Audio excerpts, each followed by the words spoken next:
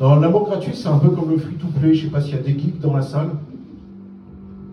Non. Est-ce qu'il y a du public dans la salle? Oui. Ah, bon.